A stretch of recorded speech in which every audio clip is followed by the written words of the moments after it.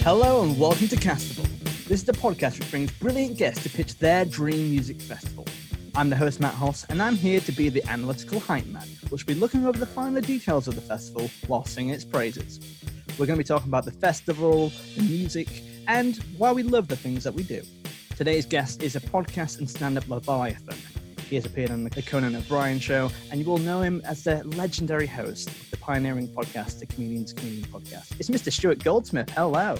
What an introduction. My God. That was such a big introduction, Matt, that I have momentarily forgotten. What did you say in the intro? You said you're going to be the analytical hype man. Yeah. Did you like that bit? Analytical hype man. I didn't dislike it, but I found it quite confusing. To be honest, right, this is the last episode of the season, and I've had to change that kind of. I tried to change it every single time, and to be honest, I wrote that 5 minutes before the recording. The analytical hype man. Let's just think about that. No, don't think about it. Move on fast, Stuart. Move on fast. That moving on fast so as not to analyse something. So exactly what an analytical hype man would do. Let's do it. It's okay. It's my podcast, Stuart. We'll do it my way. Stop analysing my things. Who analyses that analytical hype man? It's Stuart Goldsmith. How are you doing today? I'm really good, mate. Thank you. It was just my birthday last weekend. I went camping and I saw a comet, so I'm very excited. Oh, that's good. And how has lockdown been treating you so far? Largely well. I pivoted hard and fast in the first couple of weeks, and as a result, threw myself into doing loads and loads of stuff online and completely leaning on my wife to look after our children. And now I have noticed that and changed what I'm doing. Yeah. And I've sort of also really decided, or really kind of realised, that we're recording this in the very beginning of July, apologies, and I feel like we're secretly recording it in June, and I've given that away, and now we're having to pretend it's July, but that isn't the case. That was a genuine slip. But I've realised my son is going to start school in September, assuming everything continues and there isn't a massive second spike before then. So there is very little that I need to do now that I couldn't be doing in September. So I'm going to start really prioritising spending time with my family before one of them is lost to the system. Well, that's brilliant. And well, thank you for spending time with me on Castable. I really do appreciate that. So let's get into it, because there's a lot to talk about with this. And the question I always start with this podcast is, if someone were to ask you what kind of music you are into, how do you typically respond to that question?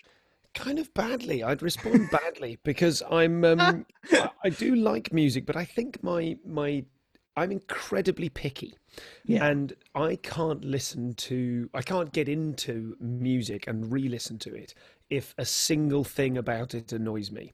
Oh, really? I love the singer, but the lyrics don't mean anything to me, I can't get into it. If the singer and the lyrics are great, but I don't like the riff or the whatever it is, and I'm not very musically literate, as you can tell. I've heard of a riff. That's apparently a thing. But basically, there only needs to be one little fly in the ointment for me to go, I'm not going to bother with that.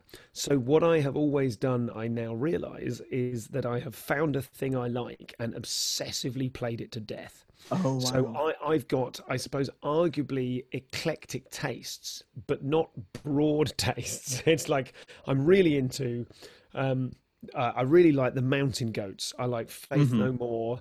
I like They Might Be Giants. I've seen live. I like Biffy Clyro.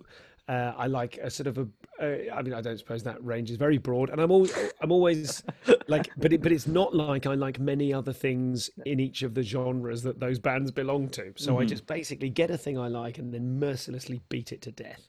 You know what? I find that genuinely fascinating, because I think a lot of my music taste has so many imperfections in it. If you know what I mean? I think if I were to get annoyed by one thing in my music, and disown that band forever, I don't think I would listen to anything, because especially like a lot of punk stuff, like a lot of the audio quality could be bad and stuff like that, or like it could, or especially like certain.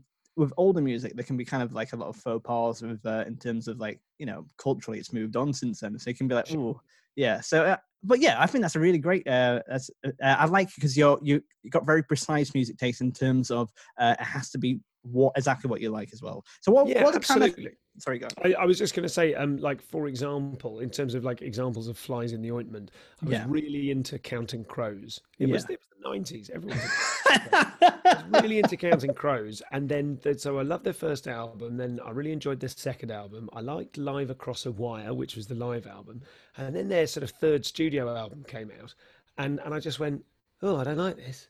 No, that's me. I'm out.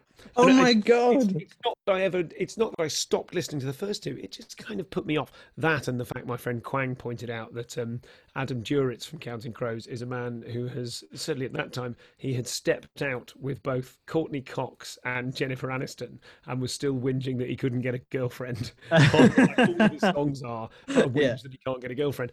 And even, I mean, I love Pearl Jam, right? I Yeah. love Pearl Jam. You know, the more recent albums I'm less into Yeah. because I'm at a different time in my life.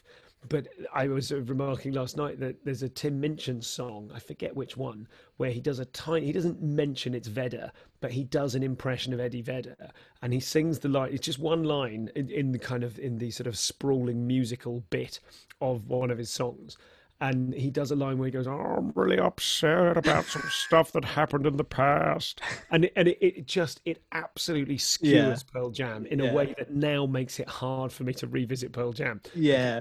I just kind of like, for me, I love some of their stuff, and I'm quite proggy. I love a build up. I love, like, my favorite song ever is Comforting Sounds by Mew, which is just this one riff kind of built up and played with over and over and over again. Yeah. This huge crescendo.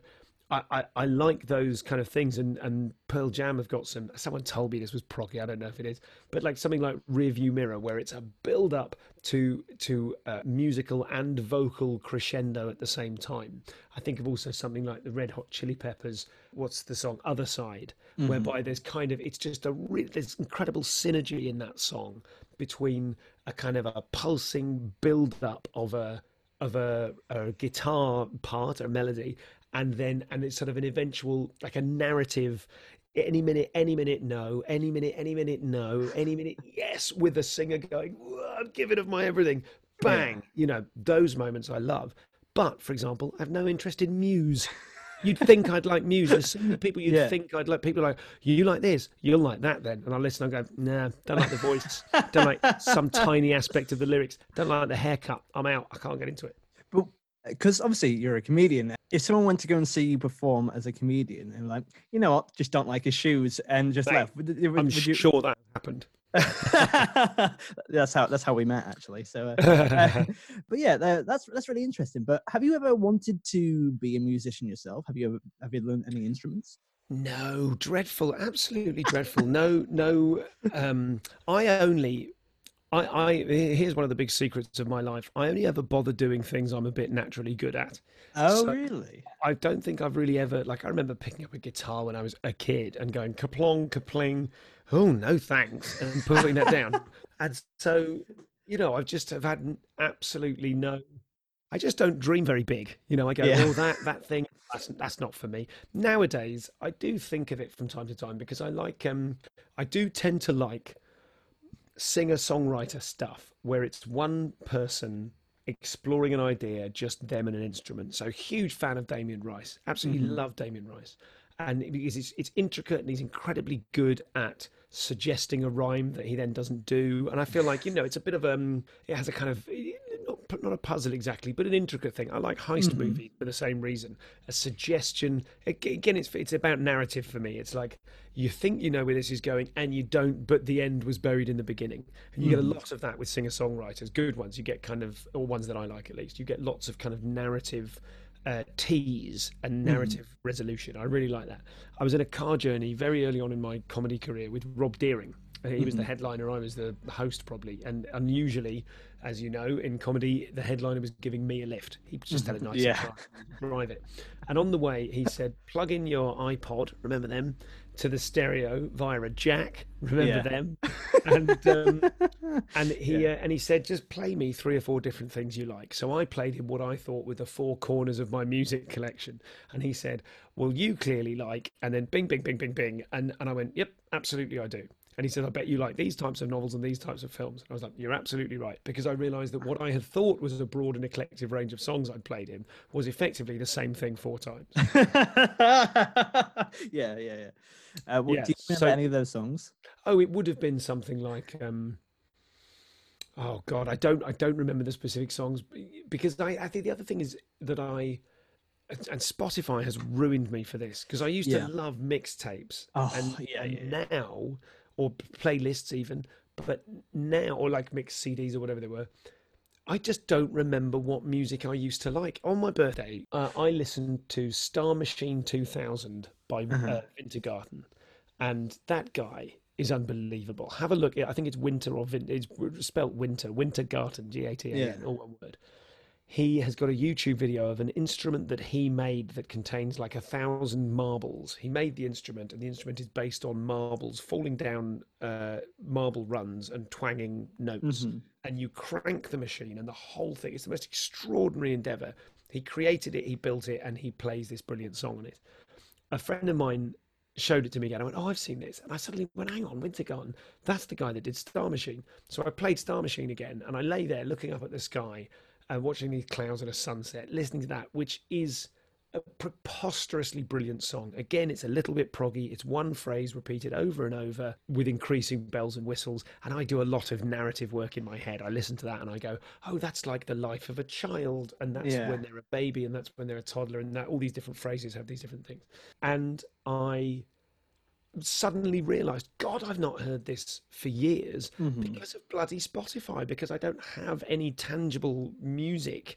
I don't have 10,000 tracks don't downloaded on my phone. I've just got Hmm. whatever's on the Spotify playlist. Yeah. So I can't, this is a long answer to the question, do I remember what the songs were? I don't, because I can't remember what I was listening to in Yeah. 2005. I can't Yeah. remember what I was listening to in 2010. They wouldn't have been songs that were necessarily of that time, but Mhm. they would have been the raft of 30 to 100 songs that I play all the time and that I've moved on from. So I wish someone could, if I had a time machine, I would not kill Hitler. I would use it for the much more important business of going back and seeing me, at 6 month or annual gaps and Yeah. saying, "Stu, what are you? I'm your future self. Don't worry, there's nothing to worry about. There's a pandemic, but just try and stay fit. Um, Yeah. Just please let me know what are you listening to right now, Yeah. because there will be songs I love that I simply cannot remember." Yeah, it's nice that you don't give yourself a sports book full of like facts and figurines like Biff from Back to the Future. It's like, no, just give me an iPod and then I'm Yeah, gonna put it on this I playlist. want to learn from you. I'm giving you nothing. That's brilliant. Bitcoin, get 1 Bitcoin early doors. That'll do. Invest in Zoom. So we should probably move on in a second. But before we do that, how many festivals have you been to, but outside of work? Well, very few, I suppose. There is always a work thing. Again, I mean, I'm such a tedious person. What I do is I discover a thing I like and I hammer it to death. Yeah. So every year I go to Glastonbury, I go to Llama-Tree, I go to End of the Road if I can, that's always work. I go to Hmm. Latitude if I can, that's always work. I go to Machynlleth, I mean, there's a comedy festival in Yeah. Machynlleth. But in terms of music festivals, Bestival, I would always try and get booked at Yeah. because I've got a weird relationship with festivals whereby I love them and I look forward to them. And when I get there, oh, it's all just a bit of hassle. Do you know what I mean? Like Glastonbury's my favourite because I regard Glastonbury as the theatre and circus green room. Some of Hmm. my circus and comedy friends from all over the world being there, and there's a slightly tiresome music festival nearby that I occasionally will be bothered to go. I'm not going to traipse over there to the Yeah. West Field. That's got what's going to take about 4 minutes, Yeah. let alone the pyramid. So I suppose, I mean, that's largely to do with the fact that I now have children, and they always, like my son's 4. He's been to 4 Glastonburys, so Awesome. Yeah. it's one of those he was in the womb for because there was one of those. But I take the kids, and so now I get to do much less zooming around. So the answer to the question is very few that I haven't been working at, but I have deliberately sought and nailed down work at a variety of festivals so that I can go to them. I get very antsy watching music. I'm not one of those comedians who's going to self-diagnose with ADHD, but only because I can't be bothered. Yeah. I am a fidget, whether that's neurological or not. I'm a fidget, and I can only really enjoy live music if I know it. So if I know the words, I will absolutely love singing along, bopping along. I was in the mosh pit for Biffy Clyro once at Yeah. Glastonbury. It was absolutely brilliant, and I knew all the music. I'm not one of these people, and it fascinates me how people can do this. Walk up to a band they don't know, stand there, and come away a fan. That's happened maybe twice in my life. Well, I find it really interesting to see that this is not a psychological podcast, but it's nice that you kind of all in or not at all for a band. It's Yes, like, okay, absolutely consistent in my tedious yeah. culture. Yeah. Yeah, it's like I'm the kind of person, I don't usually go and see bands I don't know that often because I think it is a risk, but less so at a music festival because that's what it's for. But I kind of like just wandering up and just seeing the atmosphere and the vibe created as well. I think it's like it's a kind of a magical aura as well. Regardless, let's go and set up camp. Great. Will you be playing a Sting now, which There is someone would be- zipping a camping bag and hammering tent pegs and all that kind of business? You know what? I wish I did that, but I Squeaky haven't. wheel on a wheelbarrow, some squelching mud. That's you know what I would love that, but I haven't done it. I've made some GarageBand jingles where I've sung over the top of them, and it's quite silly. So it's Fair. well, if you wanted to do it, you're welcome to do that as well. Yeah, thank you. Yeah. Hey, this is Matt Hoss here. Just a quick reminder to politely ask you to please subscribe to Castival, as well as give us a 5-star review. It genuinely only takes about 2 minutes of your time, and it really helps the podcast to be seen. Plus, it would make me incredibly happy to see those 5-star reviews. Thank you so much for helping. Please enjoy the rest of the podcast. About to drop some acid like I know I should, but I just remember that I left it in the club. I don't know how I'll get my high. I take a look around and know I sigh, but then my salvation, it comes through, cause I'm inhaling pure O2, cause I'm going into the oxygen tent, cause I'm going into the oxygen tent, yeah. That's actually quite disappointing. So, what is the name of your music festival, Stuart? Oh, good question. I haven't thought about this. I mean, Stewfest is the obvious one. You know, my friends got married. My friends were such early adopters of the concept of a wedding festival that they had the website wedfest.com and they let it lapse. They'd be worth tens of thousands now. Oh They my just God. let it lapse. What's my festival called? Oh, I don't know. You might have to come back to me. There's probably a perfect name out there. But for now, let's give it the placeholder Stewfest. Stewfest is good. You can always have the festival's festival, something like that. We'll stick with Stewfest for now because I like that. So, do you know or have anyone in mind that you think geographically your festival might be? Oh, let's go for the west coast of Scotland. Let's make it How an lovely. island that's a pig to get to. Or let's make it oval or something like that. Skye. I never made it as far. No, do you know what? Rothsay. I filmed a kids' TV show near Rothsay in the Kyles of Bute. In fact, that'll make it difficult to get to. We filmed the show on 4 decommissioned freight ships, like the ships you put like Maersk container ships on. And they were strapped together into an enormous raft waiting to be, taken to bits. So we'll have the festival on that. Lovely. I think that's brilliant. I like that because already so far it's as you said, a pain to get to, and the west coast of Scotland on a freighter. It's that is an absolute tip. And again, this is the same friend who had Wedfest. His stag do. This is podcast consultant Pete Dobbing. His stag do took place as far away, like deliberately inconveniently far away, so that he could invite absolutely everyone he wanted to on his stag do, and yet know that the numbers would be manageable because not everybody could be asked. So you get a self-selecting group of people. It's the same with McCuncliffe. That's why that festival is so good, because only people who are cool enough to be bothered going there, like they're taking several train changes. Yeah. So we'll do that. We'll do the Kyles of Bute on a bunch of freighter ships strapped together. I like that, and it's already quite a tight constant. I imagine it's quite atmospheric as well, like west coast of Scotland, but also like on freighter ships. It's very it's going to be very boutique, I would say. Yes, very small number of ticket holders allowed. As few people there as possible. Okay, what's the capacity? If you have to say them. No, we'll go for, I don't know, something like I mean, you want the headliners to have a big old gig. So let's say 5,000. 5,000. If it was 5, it did. And you were talking about the selective process of that. It sounds like very Willy Wonka-esque. Like, just give out golden tickets to 5 of your friends, and that's Oh, it. it's just people I know. Yeah. Why would you want strangers there? Well, that's it. Because like with music festivals and any gig, really, you kind of get. There's always that worry that you're gonna bump into some kind of dickheads and stuff like that, and people who are on the same vibe or are too drunk and being a bit aggressive as well. And that does happen at music festivals as well. But yeah, so if you get like 5,000 nice people, that'd be great. Yes, it's so you get 1,000 friends or friends of friends and tell them to invite friends of friends, and you do the whole thing in a very kind of stealth marketed way. So it's called the Secret Festival. It happens somewhere fiendishly difficult to get to, and invites are the physical tickets which you give to people. You give people wads of physical tickets, and they can give out a few physical tickets, and it's never mentioned on social media. Wow. And if you do mention it, your physical ticket is void. Done. You're excommunicated. Yeah. It's kind of like if you're a magician and you tell a magician's trick. Like, yeah, you're out. Yeah. So is there camping? And are you a fan of camping? I look forward to camping. I plan camping. I camp often, and then when I'm doing it, I'm like, oh god, this is a pain in the ass.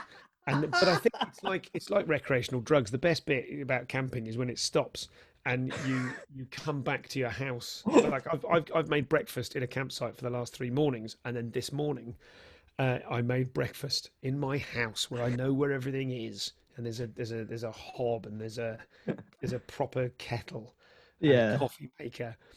I do love the idea of camping. I think I find camping a bit of a struggle because my wife and I have diametrically opposed goals when camping. Her goal my goal when camping is to take the least possible stuff in order to survive, in order to thrive. But like, the game is you've got a go bag. Hey, shall we go camping? Let's go camping now. In 5 minutes, we're leaving the house. That's the bag. Boom, we're out. Her goal when camping is to make sure that she is prepared for every eventuality. It took us a while. Once I worked out that was what was going on, it was much easier to camp without rowing. But because I imagine you kind of like a bushcraft kind of person, like whittling a stick, like just ready for the apocalypse. And, I'm not saying I've got any actual ability. I'd just rather suffer with no stick than feel like I had to pack loads of sticks, because I can't. I take loads of clothes camping and then I don't change my clothes. I just go wear the same pants for 3 days. Yeah. Like I've got a camper van. I own my second camper van. It's a Mazda Bongo, and it's absolutely lovely. But it is too small for a family of 4, really. We've got an awning that goes on the side, but the biggest problem is the beds in it aren't converted beds. It's not a rock and roll bed. It's just fold down back seats that fold completely down, and then you have to wedge in strip after strip of foam that you have to carry there with you. So we've got this memory foam. So it's just, God, Matt, it's just a lot of faff.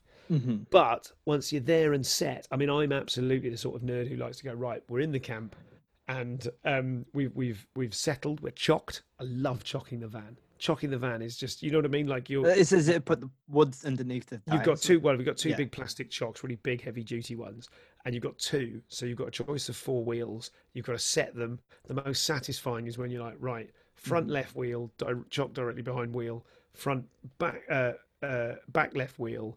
It's 6 inches further back, so you've got to really wait, and you get it in the middle one. It's fantastic. Then I hit my stopwatch. I'm going to make camp. And this, I came a cropper on Friday because the lady who ran the campsite, not a festival, obviously, just a campsite, she came around and said, "Cool, you've thrown that tent up quick." And I looked at my watch, which was still ticking. Yeah. And before I could stop myself, I said 34 minutes, 12 seconds, because it was still going. And it's not like she suddenly was like, "Whoa, what a cool guy." Yeah.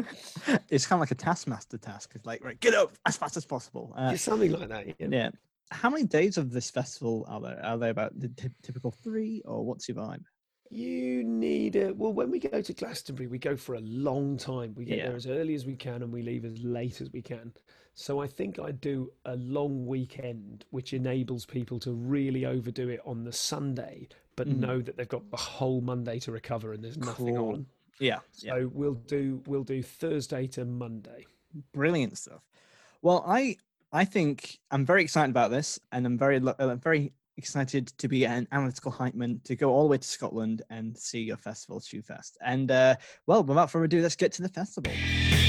Get ready for a gratuitous guitar solo. Here we go for 14 minutes.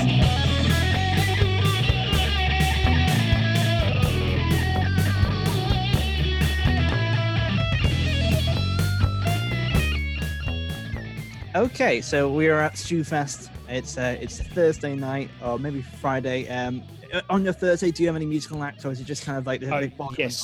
Yes, you do. You've got musical acts, but you've got circus-oriented musical acts. The best Yes! Thursday night act that I saw at Glastonbury was many years ago. They were called Fuck Knuckle and the Bastards, and I found out later, or I was told later, that they aren't so much a real band, so much as a sort of an arty theatre collective who could play instruments, who kind of put together that show as a one-off.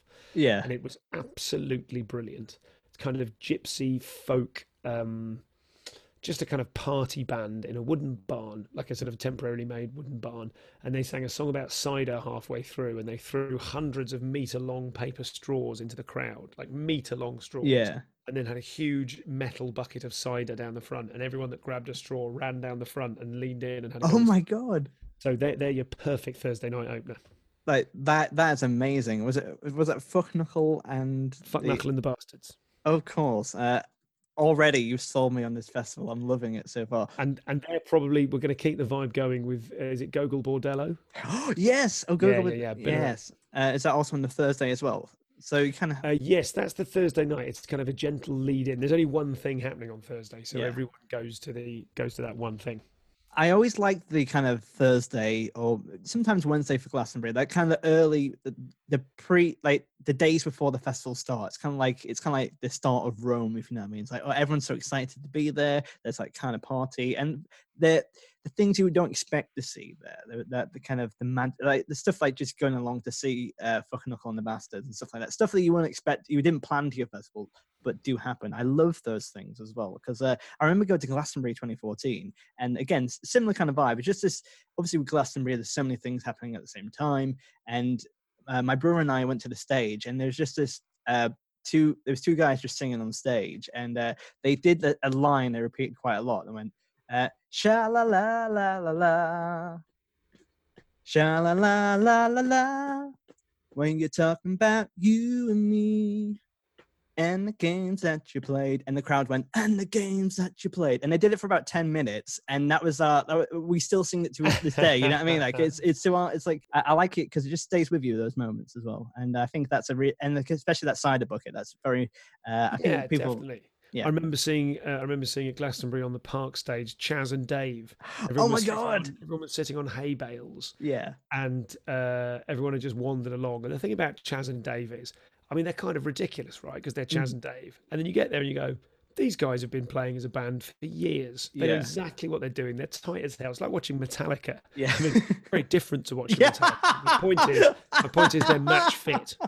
They're match fit for a gig, and they know what they're doing. And you recognise way more of the songs than you realise. I had the same with Ash. I was hosting the Ben and Jerry's Sunday on the Common Music Festival, and that was fun. God, emceeing a festival is so much fun. I've done it very few times. Yeah. I had to bring the Proclaimers on stage to 10,000 people, and I was off my tits on the adrenaline of people going, "Wah!"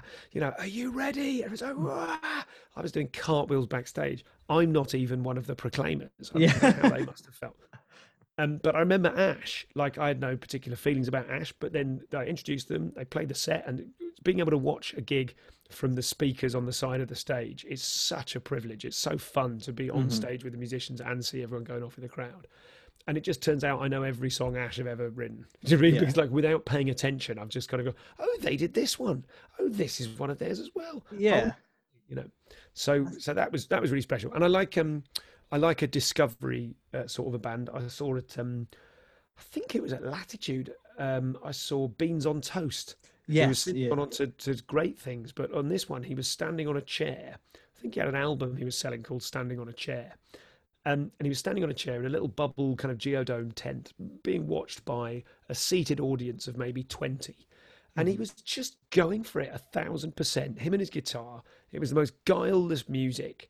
And it was just really charming. And I just came away going, oh, that person has just made a fan out of me by just going for it. Yeah, but I think that's why I like to see those random bands, because you get to see you can go to see a band who you like the music of, like the studio music of, but you go and see them and their heart maybe not be into it. But if you see just anyone being enthusiastic and just put on a performance, it really sells it for me as well. That's why John Darnell from the Mountain Goats is cool, because he's just being himself 1,000%. He's not trying to be anything. He's just loving what he's doing.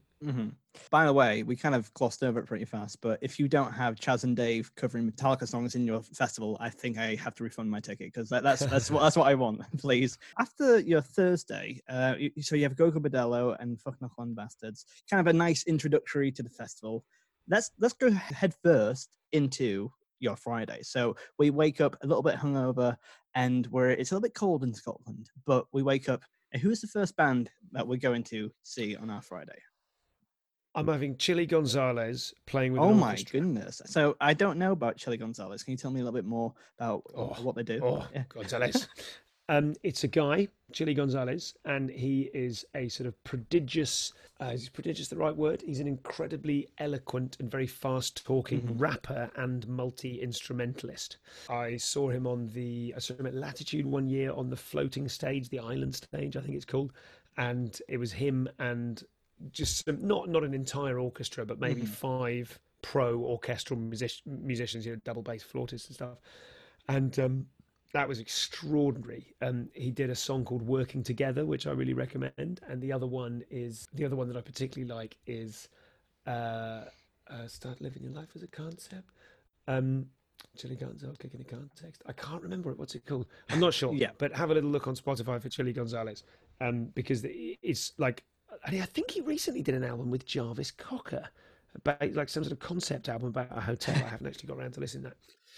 So a bit of Chili Gonzalez, I think. And so with Chili, I said that very Yorkshire then, Chiller, but like, but is it quite a bombastic opening act? Is it a lot of energy, or what kind of vibe is it?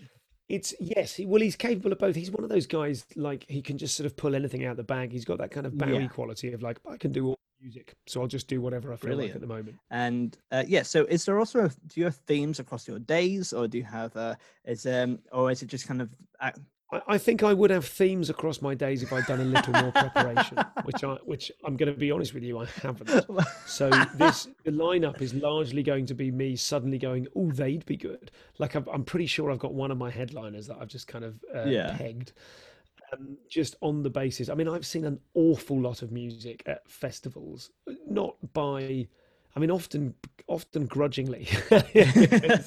My wife's much more into music than I am. Is that fair? No, I don't think so. But she's much more into making an effort to see things. I miss things at festivals. I kind of I'm just a big whingy dickhead. Really. unless I know something, like, it is so rare for me. Three things I love will line up. It'll be more like, I'll go to Glastonbury and I'll go, I'm really looking forward to Glastonbury for the social and for the environment and for the atmosphere. And then I'll look through, you go to the Clash Finder website and it tells you where everything is. And I go, great, I've heard of these 20 acts. 2 of them are an appointment to view. Yeah. And then the others are all on at the same time as each other. So I don't know what the hell I'm doing. But if I think of the best things I can imagine seeing, that's good. Well, I kind of like your approach, because you kind of like... It's an organic approach, Matthew. Yeah. It's an organic approach. You kind of remind me of like a Roman emperor. You just like, I think we'll have some of this now. Like, you kind of like handpicking, improvising. And if any of the bands do anything other than play all of the songs I like, they'll be executed. There's just a video of you on stage on a throne, and you just go thumbs up or thumbs down, and everyone's like, yeah. But I like that. So is that a stipulation that would you like the set list of everyone to be like handpicked by you, or would you have to like certify them if they went off? I think they're allowed one of their own choices, and the rest of it I'm going to determine. They can determine the order. I'm telling them what songs we're having. Yeah. I think it's important to constrain artists as much as possible. Yeah. Imagine a promoter going up to you, like, Stuart, can you do all of these jokes I've written out for you, but like you can do one of your own as well. Like, I would absolutely love that. Take it all. As long as I can have an auto cue, I'm fine. Yeah. All right. So after Chili Gonzalez and an orchestral start, which I think is a brilliant way to start a day, who's next? Well, this is tricky. Who are your kind of middle of the day things? I wouldn't mind. I wouldn't mind something electronic. Fuck buttons. We'll have fuck buttons. Fuck Um, buttons. to just I think the point of the festival is to keep people really off balance Hmm. because it isn't thematic. It's just what I want. This whole festival is going to be that moment at a party where you put a song on that you love and you look around, hopefully everyone else, and they just hate it. Yeah. And this party is sort of revenge for all of those moments. Oh, you know what? That is such a beautiful moment, and I think everyone who's come onto this podcast has always been that person who's like, guys, check out this. Yeah. Everyone like this. Why is Well, someone? it's Yeah, a very universal experience. yeah. Yeah, we'll have Chili Gonzalez, then we'll have Fuck Buttons, big electronic act, big kind of dirgy, exciting electronic act, Mhm. and then we'll have a bit of a curveball, Simon and Garfunkel, but they're only playing two songs. Whoa, whoa, whoa, whoa, whoa, whoa, whoa, They're guesting. It's Fuck Buttons featuring Simon and Garfunkel. whoa. Are they So, both still alive? I think so. Paul Simon definitely is. I I'm think. going to have lots of moments, I think, where people, you know, those moments where people, please welcome someone wildly unexpected. Yeah, that's yeah. I think that would, as you heard me do it, I was like, oh, what electronic music and pop, Yeah, yeah, I was really into when people started doing mashups. They're passe now, but when people first realized you could beat match songs or do mashup versions of stuff, there's a guy. Who was the guy? There was a guy I saw do a beautiful. It was a little cabaret number in Australia, and it was a beautiful song. He's a white guy, I think he's an Australian guy, and he was playing a sort of beautiful Korean song very slowly. Mhm. And then the very last line of it, it was just a bit. The very last line of it is he sings Open Gangnam Style. You realise he's been singing Gangnam Style. Like I Yeah. love stuff like that. I love I love, the Lancashire Hot Pots doing Jenny from the Block. I don't think it Yes. covered that, but that kind of a thing. Yes, absolutely. Yeah. So Like we'll Jazz have and Fuck Dave Buttons. covering Metallica. Yeah, yeah, yeah. Well, there we go. Yeah, something like, but get lots of guest spots. And I remember I was watching. Who was I watching? There was one band on at Glastonbury at the other stage, and they were going to be followed by Orbital.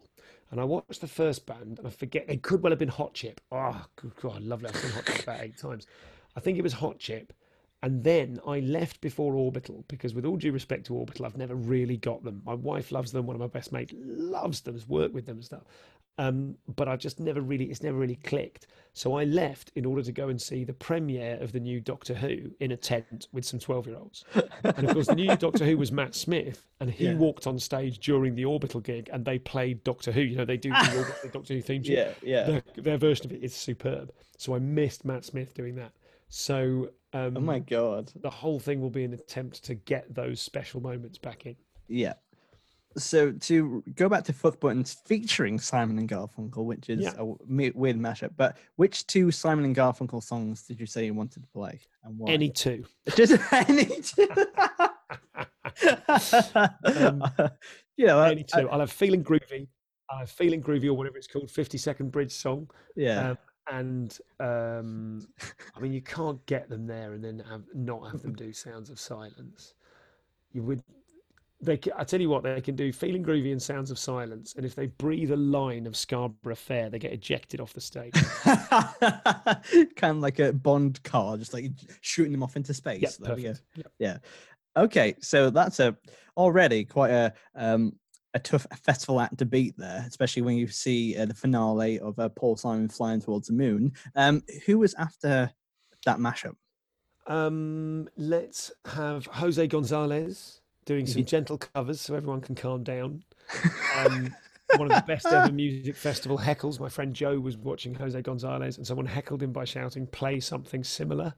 So there's an honourable mention there. Yeah. We'll have a bit of. We've had Chili Gonzalez and Jose Gonzalez. I think those are the only two Gonzalezes I can think of. Otherwise, we could have been going for a theme. Oh, yeah. And then I'll have a comic on. After in the same way as someone like Neil Hamburger would open for Tenacious D, I think I'll have Matt Ewins Oh my God. doing whatever he wants for 20 minutes while there's a big changeover. So you would have comedians on the same stage as the musicians. You wouldn't have like a Yes. comedy tent. That's No, really no, cool. no, no, no. It's all one venue. It's all I one kind venue. I kind of like it because it's kind of like old school variety. Because they used to have front cloth comics, so they would drop down the red curtain at the front, and the comedians would go on, and it's kind of like a compare, but they are doing their time whilst the changeover is happening in the background as well. So you kind of have like comedian like Matt Ewins doing his wonderful set whilst the changeover is happening. That's great. Yep. Yep. So then when Ewins wraps up, and I want to specify, Ewins can do whatever the fuck he wants. He's the only artist on the entire lineup Yeah. that's allowed to do whatever he wants. And then off the back of Ewins, I think we need something. How many bands have I got per day? Because I'm envisaging we start at noon, so there might be quite a lot of time to. Let's do 2 more. So let's do that night. We're gonna have. Let's have Ben Folds doing a lot of the stuff where he gets the audience to sing along and improvises with them. Yeah. We can do 2 of them, and the rest I'm just having my 5 favourite songs. And then after Folds, we'll have Pet Shop Boys. Pet Shop Boys to close the Friday night. That's lovely. There is a lot of eclectic taste there. Like you start off. Well, with, you say that, but I'm naming every band I've ever heard of. Yeah, it's I like it though because there's something for everyone, isn't there? There's electronic music, there's some kind of like Simon and Garfunkel, you have great comedians, you have kind of crowd interaction, and then you got Pet Shop Boys as well. Yeah. But again, Glastonbury on the other stage, they were just monumental. It was so good, and again, I knew so much of it without knowing that I knew it. Yeah, is that important for you? Something like subliminally, like not having that subliminal knowledge of a band, being oh yeah, I do know this is great, or do you prefer to know all the lyrics in advance? I'm not going to enjoy it unless I know a lot of the lyrics in advance, and I recognise that that's a character flaw. No, not at all. And I think it's just how different people approach gigs as well. But why? So, what is it about Pet Shop Boys what about their music do you really like? Why do you think they are the headline? I love the majesty of it. Yeah, I love the majesty, and I love the visual element. I think they're the best kind of artist. They couldn't give a fuck, and so if they want 30 people on stage with big red flashing cubes on their head, they'll just do it, and no one's going to tell them not to because they're the Pet Shop Boys. Yeah. So I like that. Also, there is the familiarity of like they remind me. I'll listen to those songs. I'll listen to It's a Sin or Domino Dancing or something. And it just kind of reminds me of being a teenager or in my early 20s in a nebulous way. I don't remember much of my life. That's an odd thing to say. But I'm not, as a comic, some comics can be like, oh, here's this anecdote and here's that anecdote. I just I'm so busy worrying about everything that the present moment for me is just worrying about the next moment. So it's very hard afterwards to look back at certain years and go, this is what I was doing and thinking then. I've just got no idea. So being kind of comforted by nostalgic music or music that invokes nostalgia is very satisfying. That's a lovely answer, mate. So I think it's time to head to the Saturday because we're going to have is there a big party atmosphere at this festival as well? Are people going to get drunk or is it just quite calm? I think people can do what they want. I'm legislating for so much in terms of what the artists play that I think I'm prepared to let the punters do exactly what they want. And if they piss off and it's just me watching the Pet Shop Boys, that's fine. My son's 3rd birthday was like all of it. We had a sort of secret forest disco for him where we'd kind of set up like a mirror ball and some music in the middle of a forest. And we sort of did a treasure hunt there and then found it because he just loves music. So, and I discovered music through him, which is really good. So there's all these kind of confused 3-year-olds sitting around toasting marshmallows over a fire while my son is grooving out to Dancing on My Own by Robin under a mirror ball. Oh, that's lovely. So let's have Robin. Let's have Robin open. No, let's not have Robin open. Let's have something gentle to open. On this Saturday, we're going to go in at noon. Emmy the Great. We're going to have some Emmy the Great. And then we're going to have Robin. And then we're going to have Tenacious D. Oh, mate, yes, please. Oh, hello. And then we're going to knock it right down with something. We're going to have Charlie Cunningham. And then after Charlie Cunningham, we're going to start hoofing back up into the evening with probably Hot Chip and then Faith No More. That's the Saturday. Bang. Holy moly. Like, I like how you teased out Friday, but there it was like, Matt, here's a sucker punch of awesomeness. Bam. Okay, Yeah, Hot Chip. yeah. Then it was at Hot Faith Chip, No More. and then Spencer Jones while Faith No More set up. Brilliant. Oh, man. Oh. Okay, let's dig into this because there's a lot of great content here. Emily Great, Robin, Tenacious D, Charlie Cunningham, Hot Chip, and Faith No More. What is it about Tenacious D? Do they mean something in particular to you, or are they just Well, funny? they're incredibly good. You really feel that all of their material is born of improvisation. Yeah. Obviously, Jack Black has got this incredible rock tenor voice, which he is just so. I remember hearing him on Pete Holmes's podcast, where Pete was saying that him and his wife did an impression of Jack Black that was just them going "fligoo." He's really good at those things. Also, he plays a huge part in my life now because he's the voice of Kung Fu Panda, and that is a popular franchise in our house. Yeah.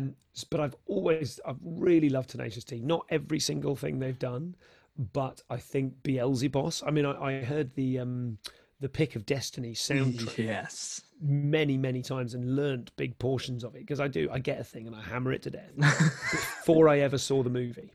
Mm-hmm. And then I saw the movie, and the yeah. movie it didn't set the world on fire. But I think I enjoyed it loads more than a lot of people because I already knew all the songs. Well, that's an interesting thing because I think the movie came out, or maybe the DVD came out in 2008. And I, again, like you, my brother and I watched it religiously over the summer, and as well as a lot of my school friends as well. Like Tenacious D at that time, everyone knew, especially that the movie album, everyone knew every song off it as well, like Master Exploder, Kickapoo, and so especially Beelzebub, which is so theatrical as well. Like if you go into a party and say any of those lyrics, people absolutely scream it back at you as well. So I had no idea that anyone else was into them. I thought they were this tiny little band that only I knew about. Really? Like they're playing Hammersmith Apollo. Yeah. So I went along, and it was one of my favorite moments at any gig is when they were doing a tribute, and Jack shouts, he said, "Are you demons?" And every voice in the house shouted, "Nay, we are but men, rock!"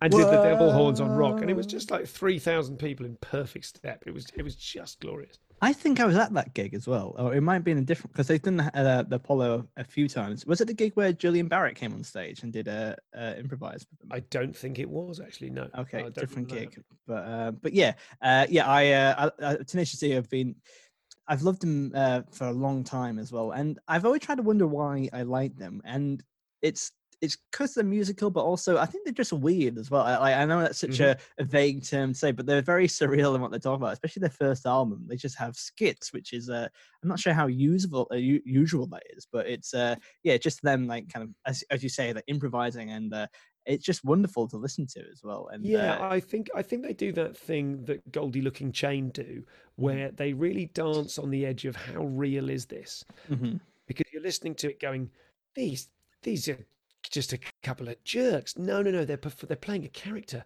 but the character is so deeply a part of them. They've almost got license to be appalling and behave appallingly, whilst knowing that it's a joke. But they tread that line very carefully. Yes, absolutely. And particularly with the D, they have genuine musical ability. Like Jack's voice is incredible, and Carl's great on the guitar, and he's just so good at kind of giving himself the license to improvise preposterously and then save all the good bits. So I find them really surprising. That's one of the things I love, because I like a bit of comedy, and sometimes it can get a bit guessable, particularly when you deal with songs. So what they've managed to do is make genuinely good music with really genuinely surprising comedy. Yes, absolutely. Oh, that was a very boring, dry answer. No. There was, to be honest, it's the content I live for, Stuart. So, obviously you've got a great lineup here, but I want to double click on Hot Chip and Faith No More, because let's start with Hot Chip. Did you just say you're going to double click on them? Yeah, I'm leaving this interview. I'm so sorry. It's 100 times worse than using disconnect as a noun. Okay. Double click on that. I nearly wrote the phrase deep dive in an email earlier today. I hate myself. Sorry, Matt, go on. Well, I feel kind of ashamed now, but we're gonna I don't want to say the term, but I'm gonna be a hype man who analyzes this now. But so is Hot Chip a band that you've seen the most times? What Is that They might be actually, yeah. We're really big fans, and we've probably seen Hot Chip. I mean, I think we must have seen them 7 or 8 times. They often play Glastonbury. We always go and see them when they do. We've seen them in a couple of places. We've become friends with Rob Smoughton, who I don't think he's in the band, but he plays with them live. He does percussion and guitar and all sorts of stuff. So we've seen them another few times through Rob. He's a brilliant musician as well. We saw his outfit. He's in a couple of different bands. Black Peaches, a cracking band. We saw them at Glasgow just gone. So probably they are. God, I'm so married, aren't I? I keep saying that. Let's not double click on that. So yeah, I sort of think I think they probably are. I've seen Sting. I think I've seen Sting 3 times. So he was a front runner for a while, but no, certainly Hot Chip are ahead of Sting. I want to also look at Faith No More because they were one of the bands who sent over to me to do a bit more research, and I did know of them in the band. Obviously, they're quite a big band. But why do you think they are, like with my question about the Pet Shop Boys? Why do you think they are suitable for your Saturday night headliner? Kind of because all of their songs are different from all of their other songs. Yes, they're so eclectic in their music taste. Mike Patton has got this unbelievable vocal range, and he's also, and again, I've given a try to his, was it Tomahawk and Mr. Bungle, and they're just not the same thing. It's like, there we go, I know what I like, and it's Faith No More, and I'll have a load of that. I think Angel Dust may well have been the first CD I ever owned. Really? And I think if you just look at the album Angel Dust, everything on it is profoundly different from everything else. And then when their latest album came out, they reformed and they put that album out, and their song Motherfucker was their first release. And that song is absolutely perfect. And again, completely different from everything else they've ever done. I don't know that I gave the rest of the album enough of a chance to grow on me because I don't have time to listen to music. Basically, I only listen to it when I'm driving. And often when I'm driving, I'm also working these days so that when I'm at home, I can be a dad. So I don't, in all honesty, listen to a great deal of music. And I do remember from when I was in my 20s and listening to loads, I would sometimes listen to something and go, I just don't know if I'm that fussed about it. And then I'd persevere and then I'd really get into it because you need to be able to. One of my favourite things with electronic music, for example, is when order arises out of apparent chaos. So if you look at Thou Shalt Always Kill, by Scroobius Pip and Dan Lassalle. Yes. I think Scroobius is fantastic on that. I think the rapping is great. But what I love about that song is the extended edit where Scroobius finishes rapping and then there is another 2 minutes of Dan Lassalle doing that melody, which you could listen to and think, Jesus Christ, this sounds like a Spectrum 48K loading in a blender. Yeah. And then when you listen to it, you go, no, that repeats, that phrase repeats, that builds on that every time. So I love kind of what appears to be just a storm of notes resolving into a thing. It has that kind of intricacy. So I suppose some stuff does bear. It doesn't bear. It requires repeated listening in order to kind of fully appreciate it. And I don't know that I've given that last album enough goes. Well, yeah, Faith No More are really. I think they played at Download 2009, which was the first ever festival I went to, and I when you're too young to really appreciate a band, and Faith No More were certainly a band I got into later in life as well, and I've always had a little not regret, but like a minor regret that I didn't get to really enjoy it as much as possible as well at the time, but that being said, I think we should head to your Sunday, your final day of music, and see who's there as well. Oh my God. I mean, in what order do I put any of these acts? On the Sunday, what I'm looking for is Daft Punk. Oh, I want The Lonely Island. Oh, wow. Zimmer. I have Hans Zimmer doing some of the Kung Fu Panda soundtrack.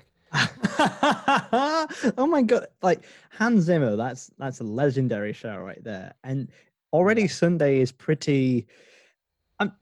I'm not sure what there's a theme here, but I'm not sure what the going De La Soul, Janelle Monáe. I'm going De La Soul, Janelle Monáe. Not in that order. In that order, maybe not in that order. Janelle Monáe, De La Soul, Daft Punk, Lonely Island. I think Lonely Island are going to headline. You reckon? Yeah. Yeah, I think so. I think I want to go home humming Lonely Island, rapping Lonely Island, Okay. and whoever else I said that time. So we have Janelle Monáe, De La Soul, Daft Punk, Hans Zimmer, and Lonely Oh, Island. Hans Zimmer. Yeah, lovely, lovely. Well, we'll open with Zimmer. We'll open Yeah, with 'cause- Zimmer. And he's 'cause got to do Inception, Interstellar, and Kung Fu Panda.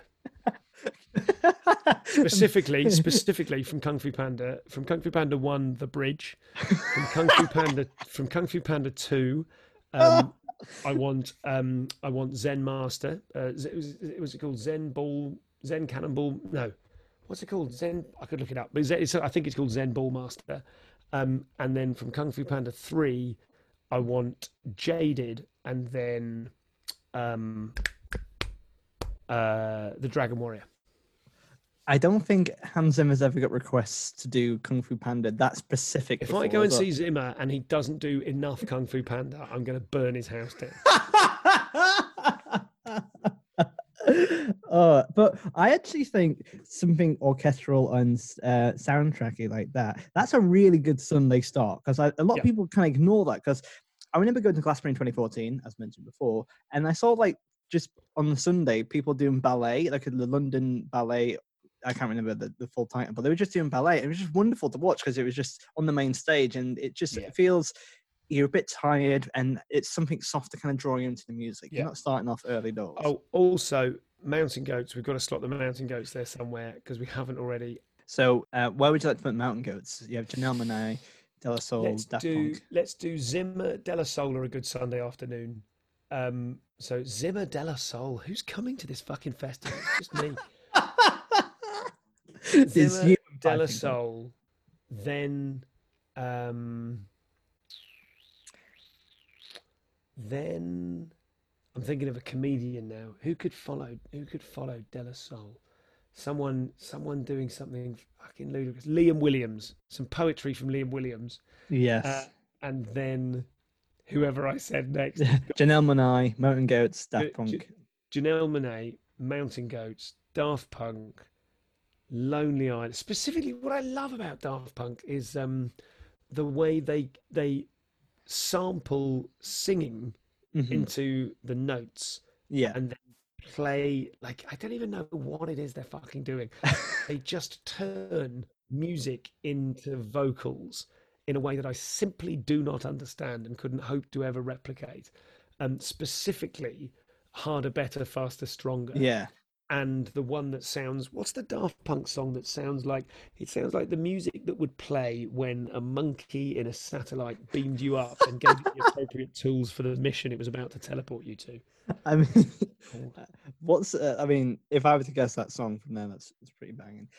I'm going to tell you, and you will go, oh yeah, that one. You know, I think I will actually, because I think it's Aerodynamic. Aerodynamic, cool. I think Daft Punk. I'm a little surprised that Lonely Island are headlining, but I see why, because it's a big sell. But Daft Punk. Initially, my thought is that they're headlining because the Lonely Island are the soundtrack that I put on in emergencies if I'm driving back from a very late, very far away gig, and I've got to survive the last hour of the drive at 2 or 3 o'clock in the morning. Yes, yeah. I put on the Lonely Island playlist of my favourites, and I know all the words, and it keeps me awake and it keeps me alive. I owe them my life. Oh, that's a wonderful reason. And I think any comedians listening to this will know exactly that feeling where, like, you've driven past the last service station, your eyes are kind of a bit like sore, and like it's the middle of the night, and you just need that extra little bit of energy just to get home as well. Yes. All right. Well, I think that's is there anything? I think that's a pretty tight festival. By tight, I mean there's a lot going on, but I think it's all pretty wonderful. Would you like to add anything else to your festival before we move on to the final segment? What else could we add? I think throughout the entire festival, there is a separate, smaller, secret venue where New Model Army are playing for the entire time. And at any time you need a bit of a break, you can just pop your head in, and they'll just be bashing through everything they've ever played. That really caught me off guard, but that's wonderful. I like that. Like, it's hidden venue. Yeah. All right. You need secret things. You need some whispers of like, have you seen the hidden venue? Have you seen no, I'm not going to tell you. I'm not going to tell you who's in there. And you've got to get to it through a tunnel and through a, God knows, a rope swing or something, some sort of rope bridge. And it's like a speakeasy kind of thing. Like you have to knock on the door. I have to say, 100%. yeah. And what I love, because already the festival's quite hard to get to. It's quite secretive. Below that, there's another layer of secrecy going like. Yeah, they're in the engine room. Yeah. I've only just remembered we're on boats. They're in the engine. No, they're on a dinghy. They're on a dinghy that's being towed behind it. Yeah, that's great. I think it's time to deal with some floor fillers.